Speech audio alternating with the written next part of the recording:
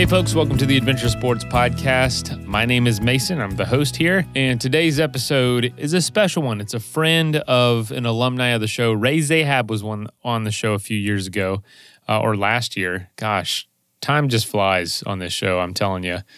We have so many episodes, so many people. But yeah, Ray is a longtime adventurer. And his friend Valerie here, who we're interviewing, Valerie, Ray, and a guy named Kevin Vallely, all did a huge adventure last year that was crossing Baffin Island, a section of Baffin Island, this beautiful island, gorgeous mountain scenery and glaciers and coastal environments in the Canadian Arctic. And they cross it on skis in winter. It was a 7-day expedition. The goal was to support Ray to complete this because Ray had just been diagnosed with cancer and was going through chemo treatments. So Valerie and Kevin were there to support and also do this.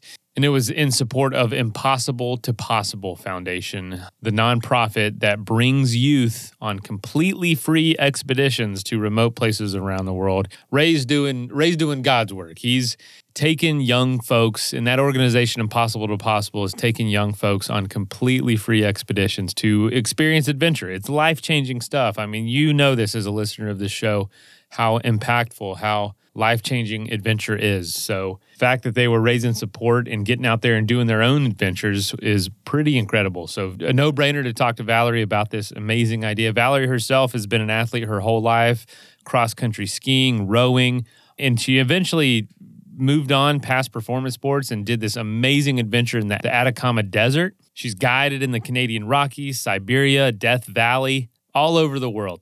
And she holds down a normal job working at an airport. So it's, a lot of these folks we talk to on the show have careers that are not just adventure-based. It's folks that have normal lives. And in fact, I'm more impressed by the folks that can balance a normal life and responsibilities that a lot of us have while also doing adventure. That's who I find most inspiring. So people like Valerie, to me, are the biggest inspiration these days. So it was amazing having you, Valerie, on the show. So let's go ahead and dive in, hear this story, and get inspired.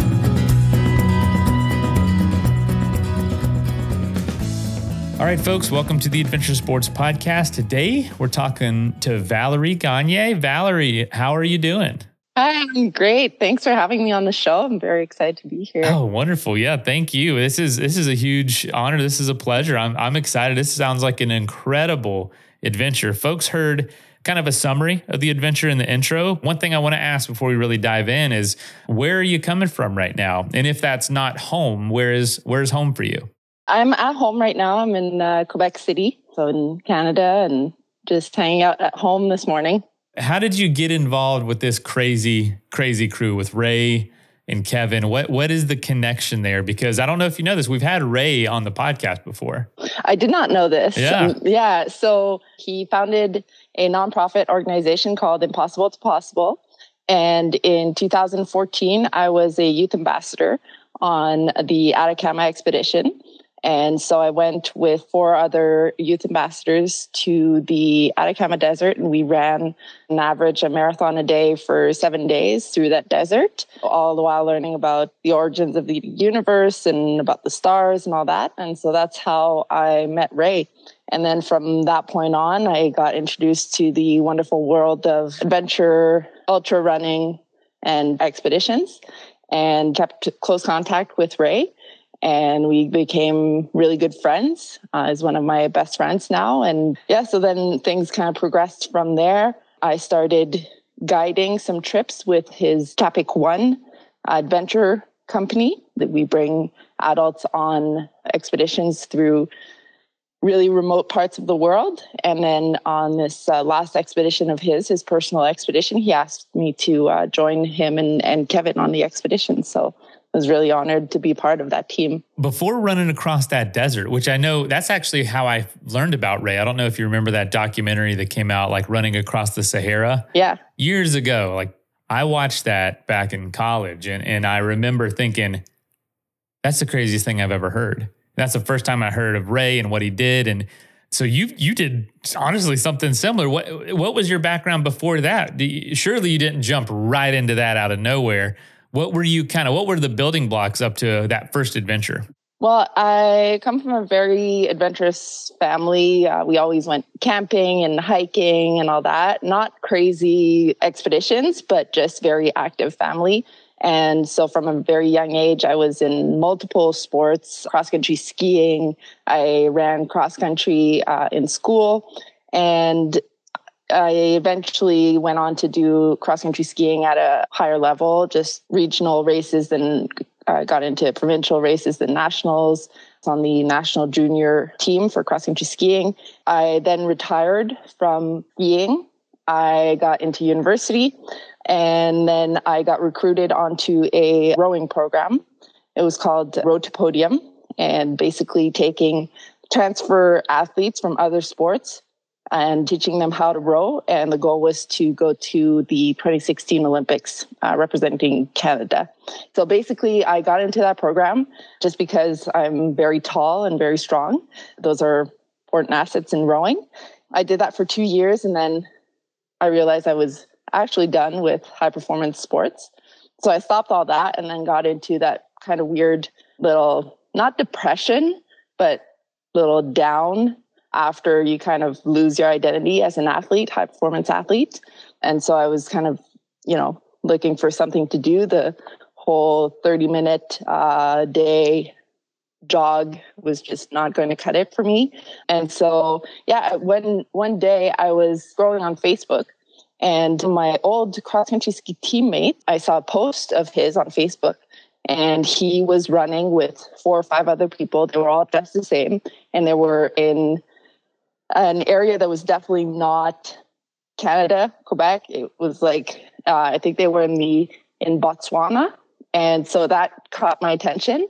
I clicked on it, and he was on an impossible to possible expedition, youth expedition. So that kind of, I looked into it, and I saw that they were running on average a marathon a day for like a week. And I said, they're crazy. There's no way that I could do that. But anyways, I kind of stuck with me, and I liked the Facebook page. And a few weeks later, actually, I got on my Facebook feed post from I2P saying that they were launching the applications for the upcoming expedition to the Atacama Desert. I don't know why, but I decided to apply just because I think I needed a new challenge in my life. And I got picked as a youth ambassador. And then I think it was like 4 or 5 months later, I was in the Atacama Desert. And so I did have a background in endurance sports, but never anything close to running a marathon. I think the longest run I probably did was like a 15K trail run before starting to train for that expedition. Unbelievable. Yeah.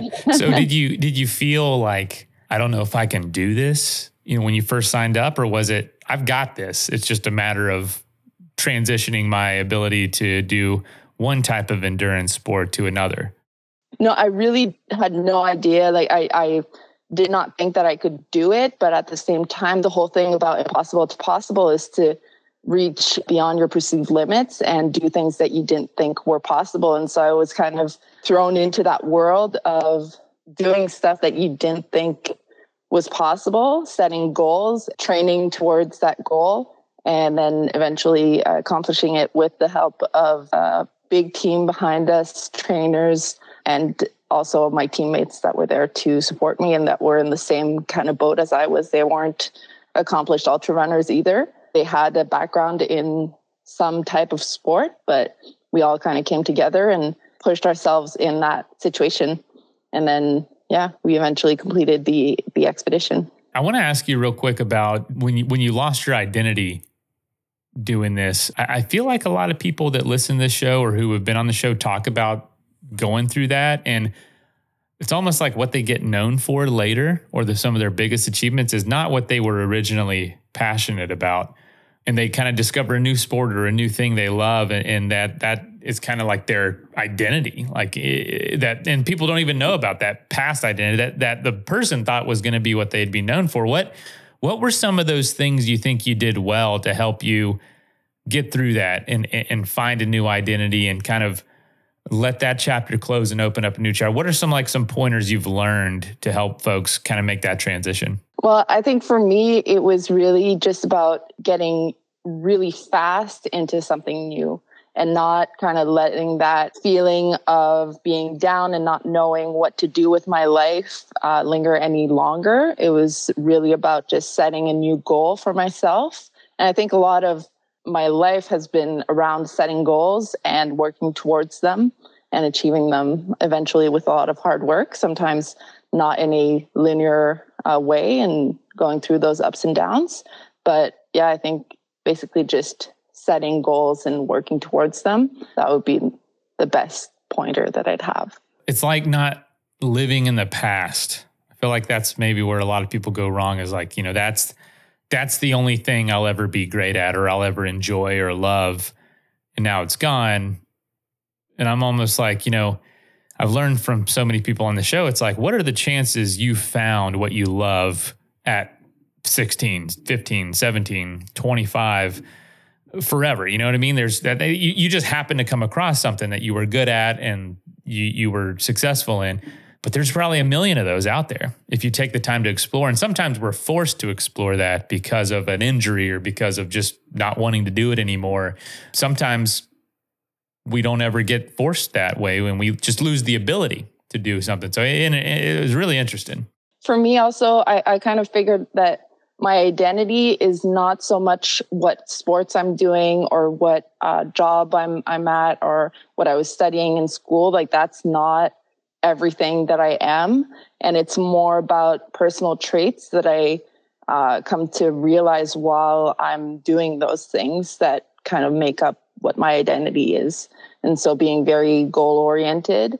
Also, I think reflecting back on all those years before when I was an athlete, well, I think I still kind of am an athlete, but yeah, when I was doing high performance sports, I mean, I always kind of wanted to be something different than the mainstream. I always wanted to kind of stand out a little bit, although when I was in high school, all I wanted was just to blend in and not be noticed. But at the same time, I always wanted to do really cool stuff and be a little bit on the outside and do things that nobody was doing. And so I think that kind of kept going through my life. And that's like the main thing that I guess now I see more as my identity, more than just what I'm doing in that moment. Well, if that's the way you like to operate and the way you like to be, you've found the right show to be on, because that's exactly you're going to fit in here because we're all kind of on the outskirts, on the fringe of our communities. We're the crazy ones in our families a lot of time. Yeah. In our friends group. So that's really cool to hear. That's been like almost intentional. So you find ultra marathons and doing these kinds of experiences through getting ready for this trip at the Atacama Desert. What did you feel like that filled for you that wasn't there before? Was it the community aspect or just the new environment? The desert's a lot different than, cross-country skiing forever. Are there just a lot more similarities than people realize? Like, what was it for you that made it so impactful? I think for me, it was just doing something that I didn't know that I could accomplish. And then for that very expedition, it was definitely the community and learning that by myself, I definitely could not have gone for, on average a marathon a day for 7 consecutive days, but being with a team made it possible. And of course we weren't running those marathons at a 4-hour marathon or anything like that. It was really more of an expedition based marathon. So we took like the whole day to run it, and we took some walking breaks throughout the day. And it was really more about supporting each other through that. And we all had our low points, but we were all together while we were doing it. So I think the sense of community that was built through that expedition was very impactful.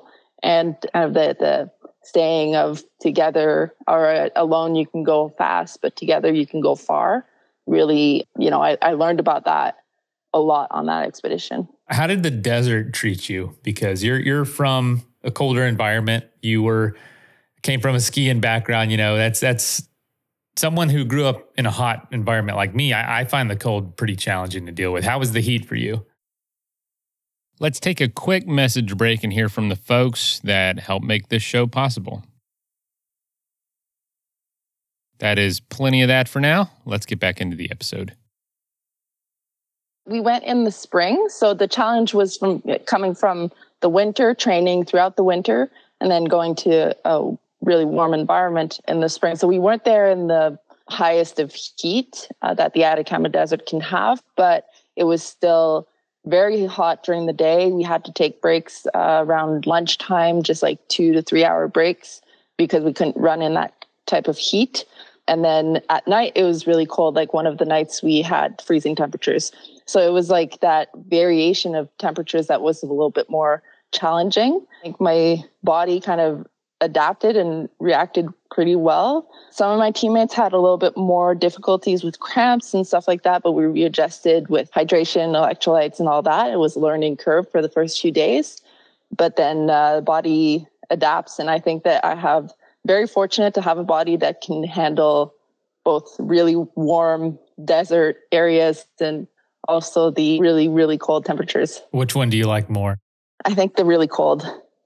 I think but they both provide really interesting challenges. But I think the cold is my go-to. Well, speaking of that, 9 years after this trip to Chile, you are getting ready. You know, when you're preparing for this, I know you did it, but to cross a portion of Baffin Island. Can you tell us a little bit about the island and what you were planning to do? But what makes this place so special and so unique? Yeah, so Baffin Island is in Nunavut, Canada. It's in the Arctic. It is a very barren land. There's not a lot of life. There are Inuit communities that live on the shores, so close to the ocean, and there's polar bears. So we decided, Ray came up with this idea, and we were originally going to cross a section of Baffin Island from Kikik-Tarjuak to Pangertung through the Palik Valley.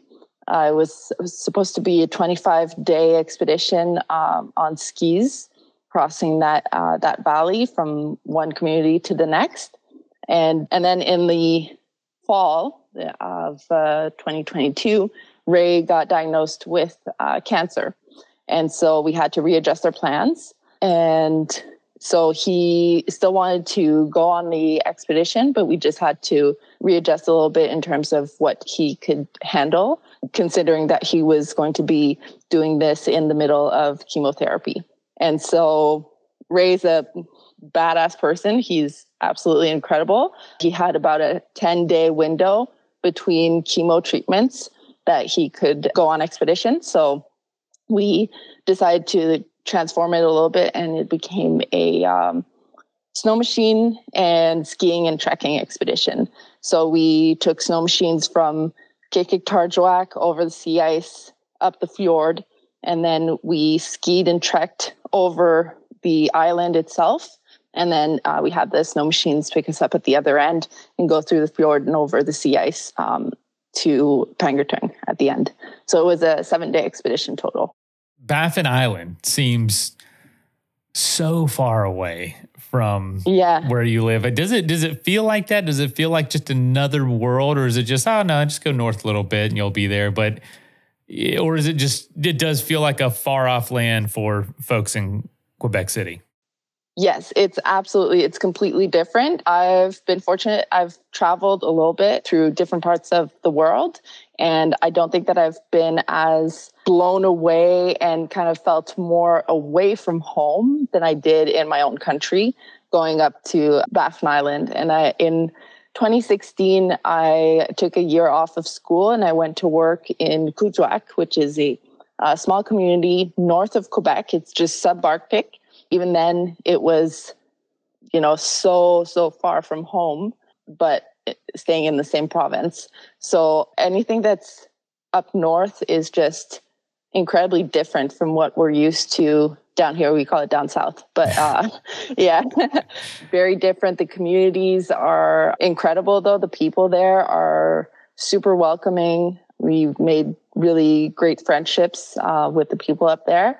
The land itself is just absolutely beautiful, unlike anything that you could see anywhere else on the planet. It seems like, I mean, I've seen pictures of Baffin Island that look like they're out of like Lord of the Rings or something. It just looks like just a setting and a scenery that is fictional. Did it feel like that when you land? Take us through that. What was it like to land, get out, get ready, and realize I have to cross this island? Like it had to feel intimidating because I'm looking at pictures and there's like a lot of shots of like this horizon of mountains. Was that a setting for you at all? Thinking like we've got to cross somewhere over there? We landed and it was at night, and I didn't really have that awe moment of like, oh, we're here and we're actually going to do this, because some of our bags didn't make it on that first flight. And so, well, we thought they didn't make it, and so we were at the airport and we were in full problem solving mode because we had that very short window and we couldn't just push back our expedition for a couple of days because we had to get back. Ray had to get back for chemo. Kevin had to get back to his job. I had to get back to my job. And so, we didn't have that very long time to just push it back. And so I think we had like 3 bags that didn't make it. One of them was the ski bag. And so we were kind of all stressed. We asked, okay, well, is it possible to just like go and have a look in the cargo space of the plane? There are small planes, Twin Otters. And so it was kind of like, well, we just like go and have a look and just be 100% sure that you didn't forget them on the plane. And then, so they were nice enough and they said, no, we'll go and we'll have a second look. And sure enough, the 3 bags came out. And so That was a relief. But yeah, so that was a little bit of a rough start to the whole trip. But eventually we got to the little hotel and went straight to bed. We were exhausted from the travel. And then the next morning we wake up and the first thing that I can see from the hotel room, the window out there, was a big iceberg. And with that really cool, like pink light from the sun rising, pretty memorable moment. And that's when I realized like I'm here and we're actually going to do this. And feels like we're in the middle of nowhere, even though we're in a little community. But that's when we kind of realized, okay, well, we've got the whole day to pack and prepare our sleds. And then the next day we were leaving.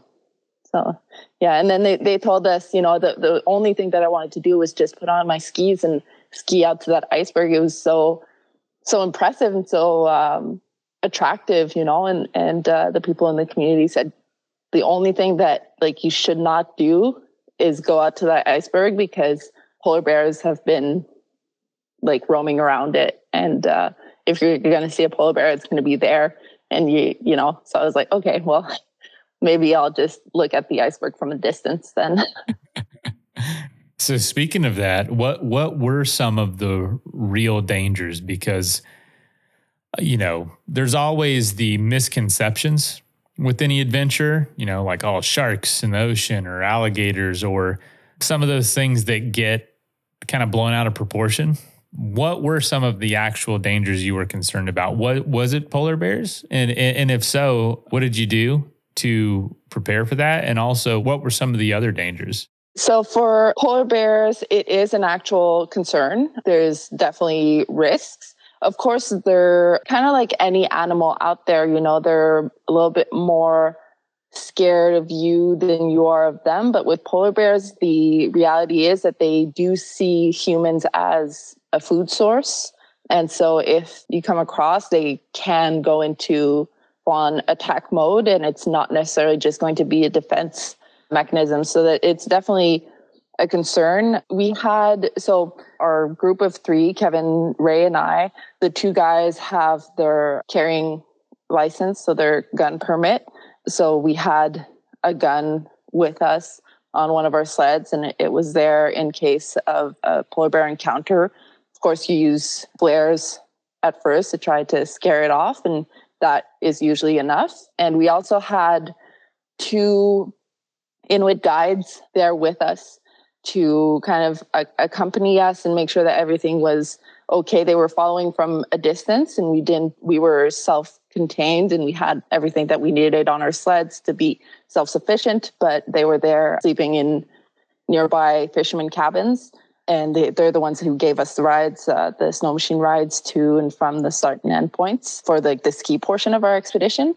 And so they are also the ones that know best about the land. They know, how to track polar bear tracks, and they were there also with guns, and they know a little bit more than any southerner what to do in case of a polar bear encounter. A southerner like yourself. Yeah. That's awesome. Exactly.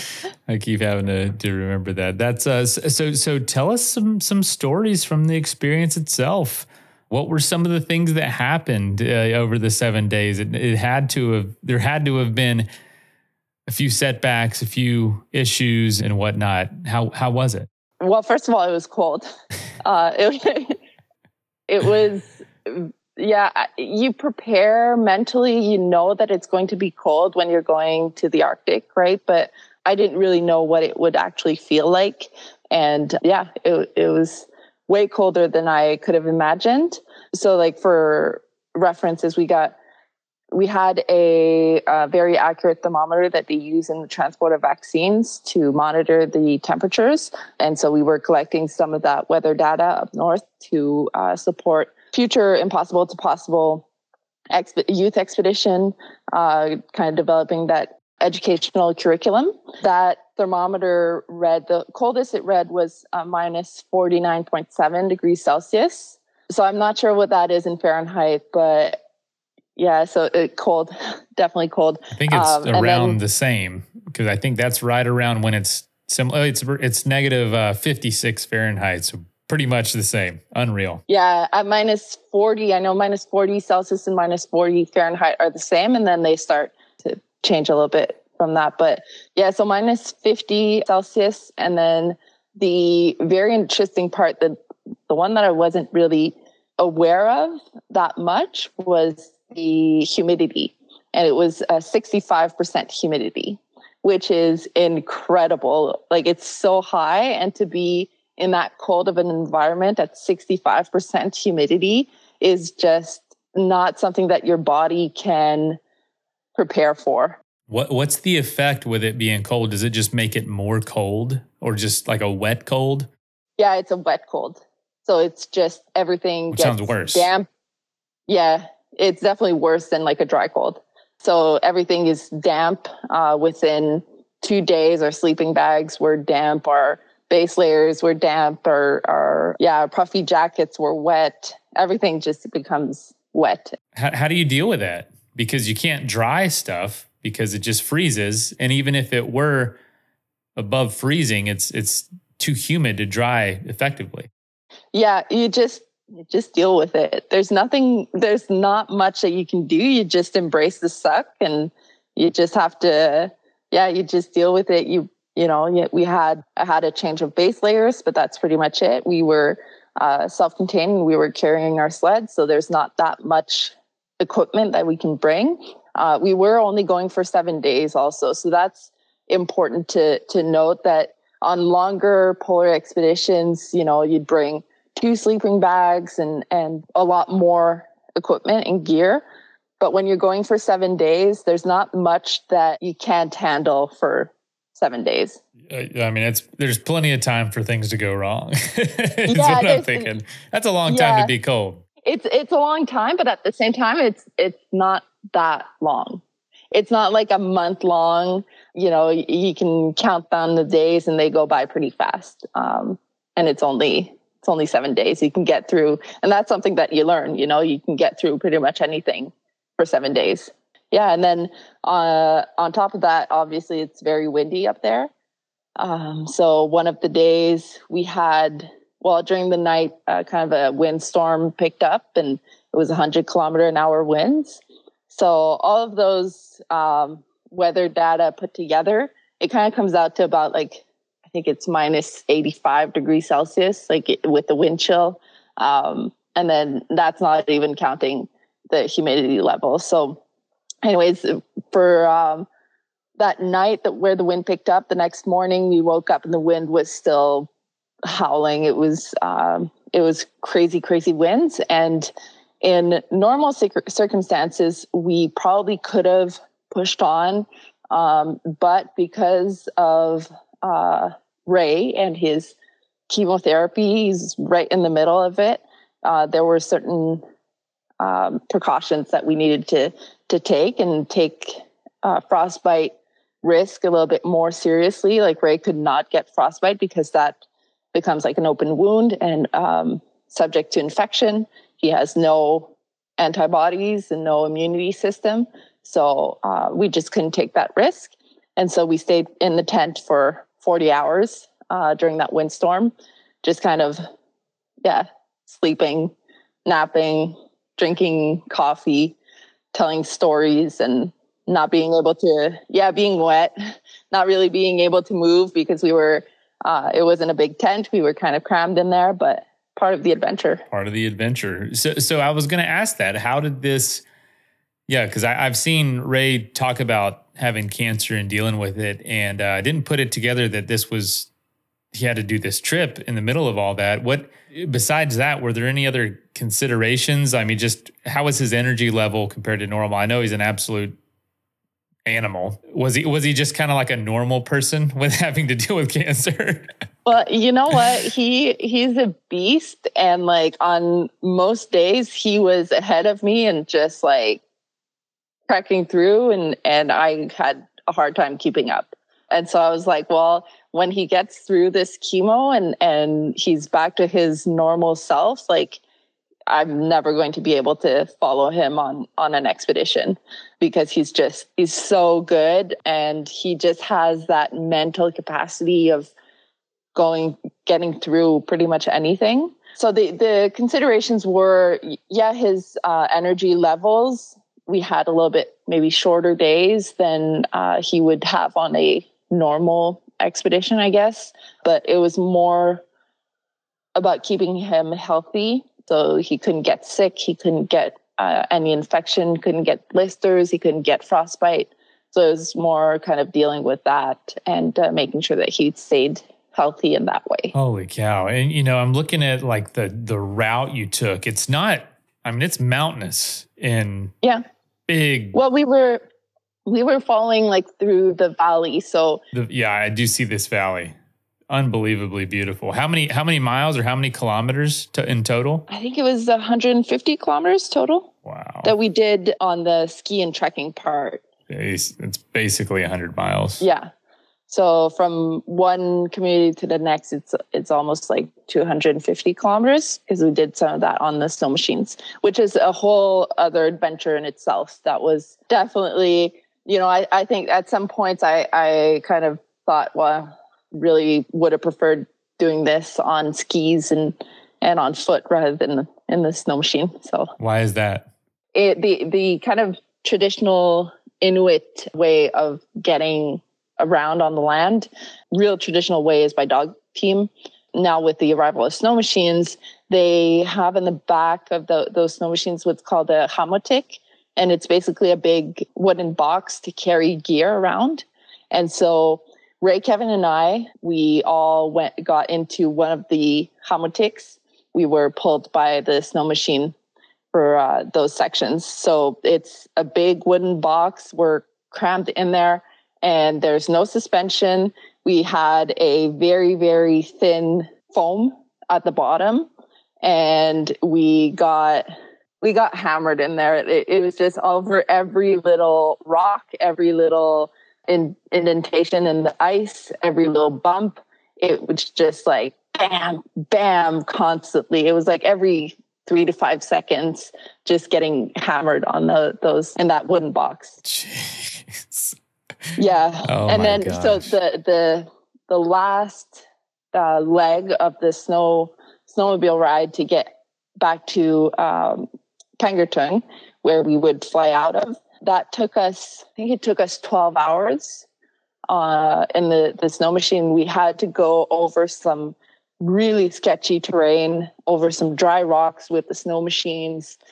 We had to unhook the hamotiks and push them through some really tough parts. We had to unhook the hamotiks and bring people up to the top of some of those mountains, and then just kind of like relay. Sometimes they had to use both snow machines to pull one hamotik. So it was just kind of basically going back and forth on like very short periods, like maybe 100, 200 meters. We would push the snow machine with the hamotik. We were 6 of us just pushing that big sled in the back, and then having to go back and get the second one. And so it was just nonstop adventure basically for 12 hours. And then we had maybe like a 3-hour part where we were on the sea ice. And so we were just riding nonstop. But then every little bump in the ice, it was just like constantly beating our bodies. I thought at one point I was like, okay, well, I'm going to need like a double hip replacement. I probably have a broken rib. The guys in the back. So I was like in the front facing the back. And I had like more of the impact, but the guys in the back, they were facing the front and they had all of the wind coming on them. And they were like close to hypothermic on that ride. So we had to wrap them up in a big tarp and, close that tarp over their upper bodies and their heads. And so they were basically in this little cocoon. And I was just like, well, I'm never doing that because I'm a little bit claustrophobic. And I would have panicked real time. So tell me more about, I mean, you're going through this. If you just Google Baffin Island, there are some gorgeous, beautiful mountains that look like nothing else on earth. Flat tops, these jagged peaks. There's quite a mixture of shapes of these unbelievable mountains. What was it like to go through that valley underneath? You were going right through the heart of some of the most scenic parts of this whole place. To go by them so slowly and on foot had to be just amazing, absolutely amazing. Yeah, well, we were going through.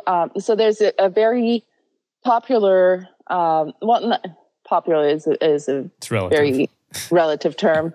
There's not a lot of people who go up to Baffin Island, but the route that most people take would be through the national park.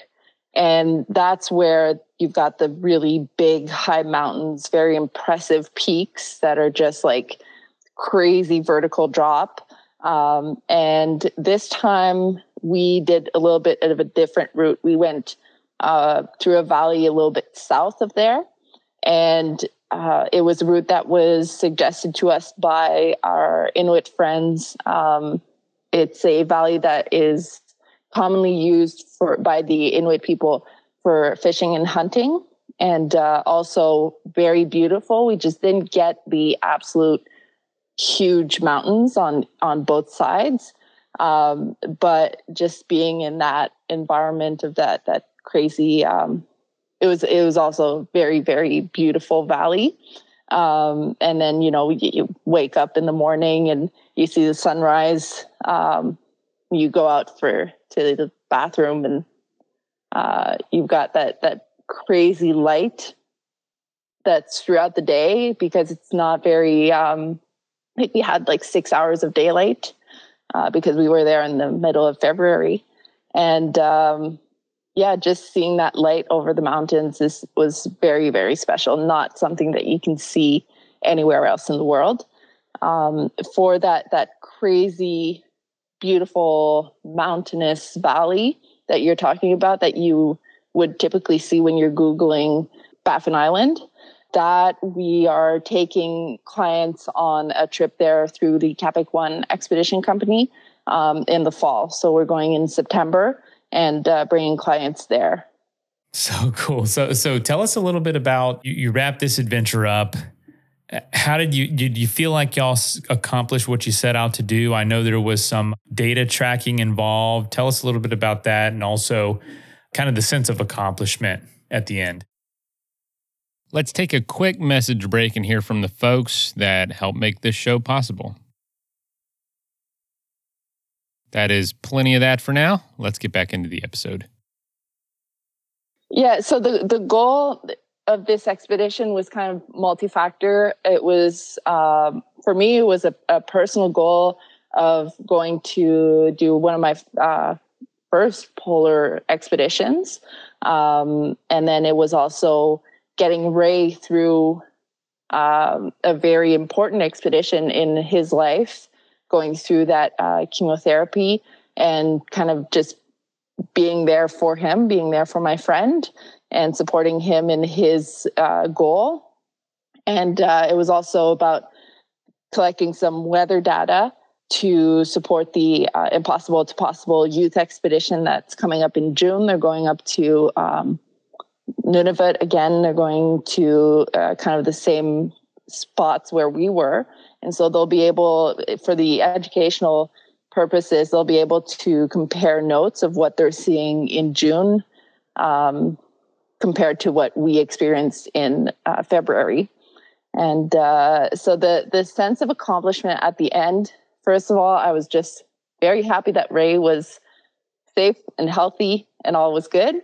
And then, it was kind of realizing that what I was talking about earlier of well, you can pretty much get through anything for 7 days if you put your mind to it.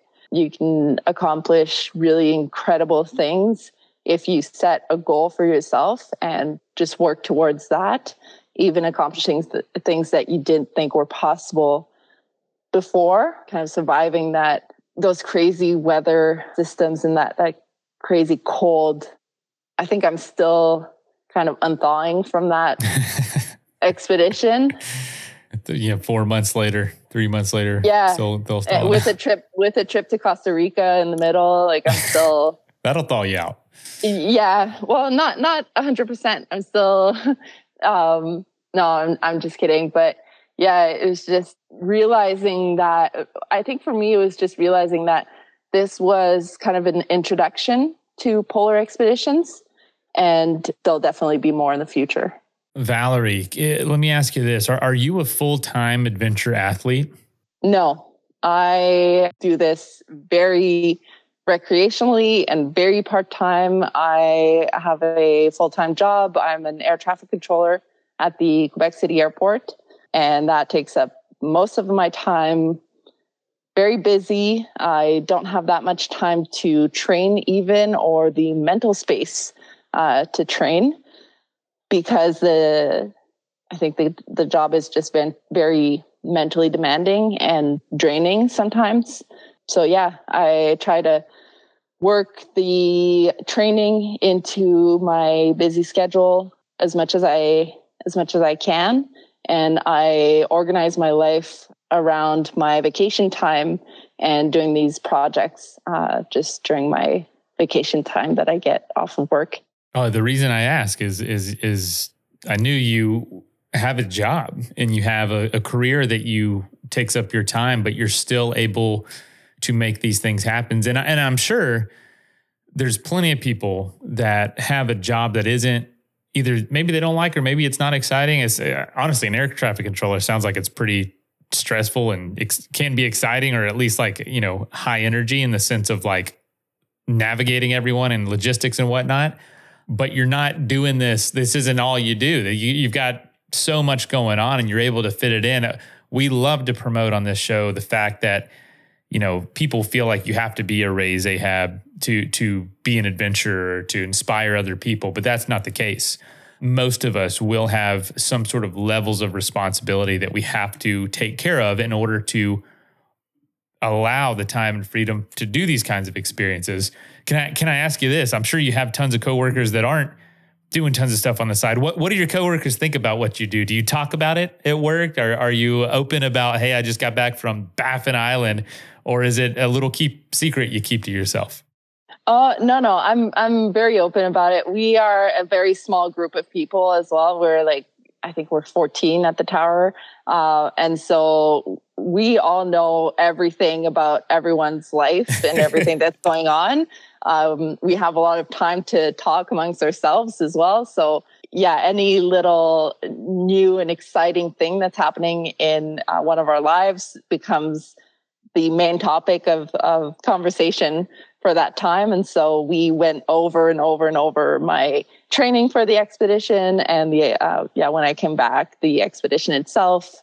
Definitely mixed reactions. Some When I talk about things that I do, I get kind of three main reactions. I get the, oh, cool, and then move on. And so that's when I know that it's like, well, they just don't get it or they don't understand it. And that's fine. It didn't register.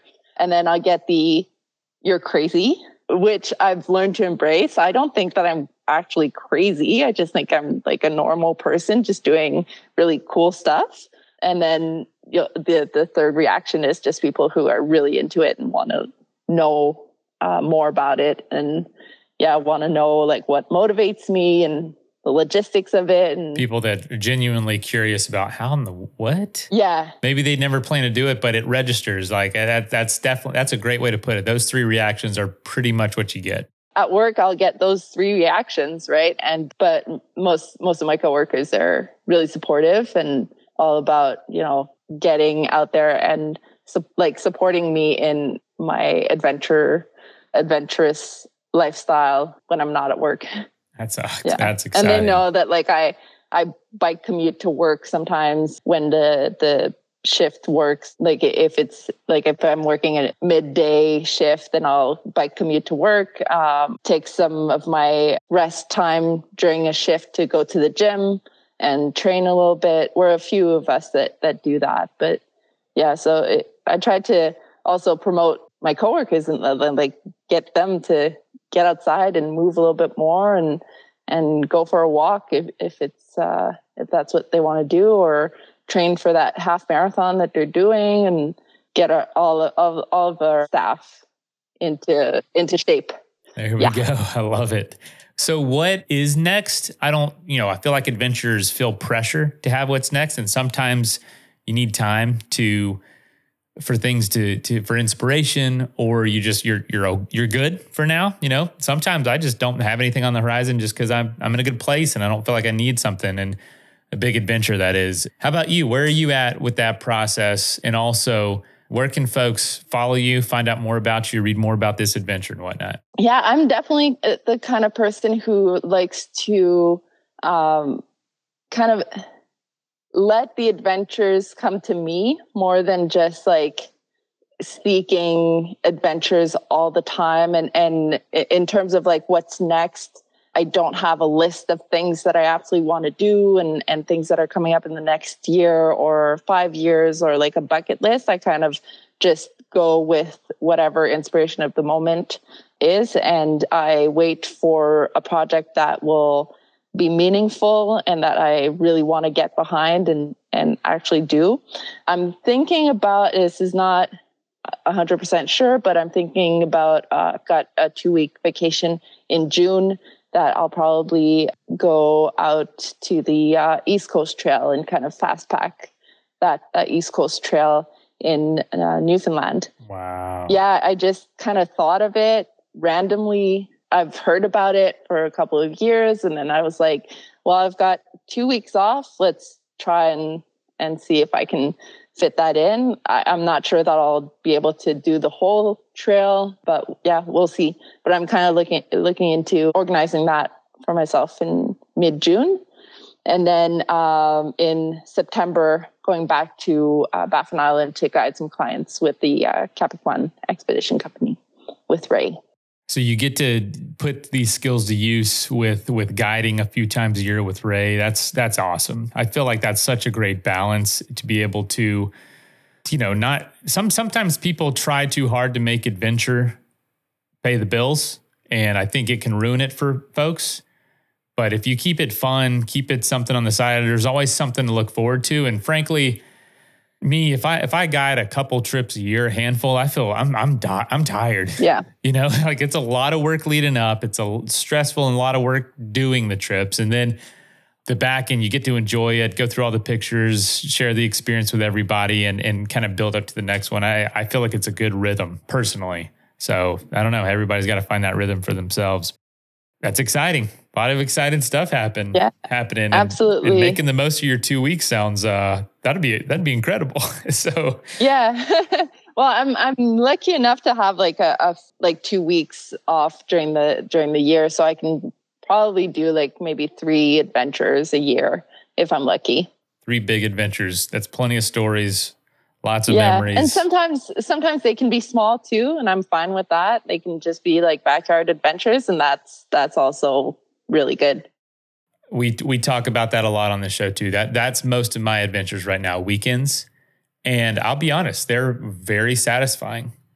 It's like instead of eating a huge meal, it's like having a really good appetizer. It's still delicious and great and is doing the same thing nutritionally for your thirst for adventure, hunger for adventure, but you can do them more frequently sometimes. So I love it. Well, Valerie, thank you so much for coming on and telling us about this awesome adventure, adding to the Canadian representation here with Raise Ahab. We've had a lot of folks in that kind of world beyond, and so it's awesome to keep connecting the dots with Impossible to Possible and everything y'all are doing in that area. It's so exciting. Love the work y'all do. Yeah, well, thanks for having me, and probably check out the Capic One expeditions. And if you're looking to get into really remote parts of the planet that Ray and myself have explored, and you want to just have a little taste of that, we also sell really great coffee on that website. Yeah. I got hopefully a decent amount of grit and bitterness, like a real adventure. Yes. No, awesome. Well, we'll include all that. And thank you so much again. Have a great day, and thanks for being an inspiration. Thank you. First of all, thank you so much for listening. It means the world to us that you choose to listen to the show. If you'd like to help us further, you can leave a review on iTunes, share us with your friends, your family. It goes a long way to grow in the show. You can also support us financially through patreon.com/adventuresportspodcast. Link is in the show notes. And also, if you have an idea of who could be a good guest for the show, we're always looking for people to tell their story about the outdoors or adventure. So if you know someone, please reach out. Email us at info@adventuresportspodcast.com. And until then, get out there and have some fun.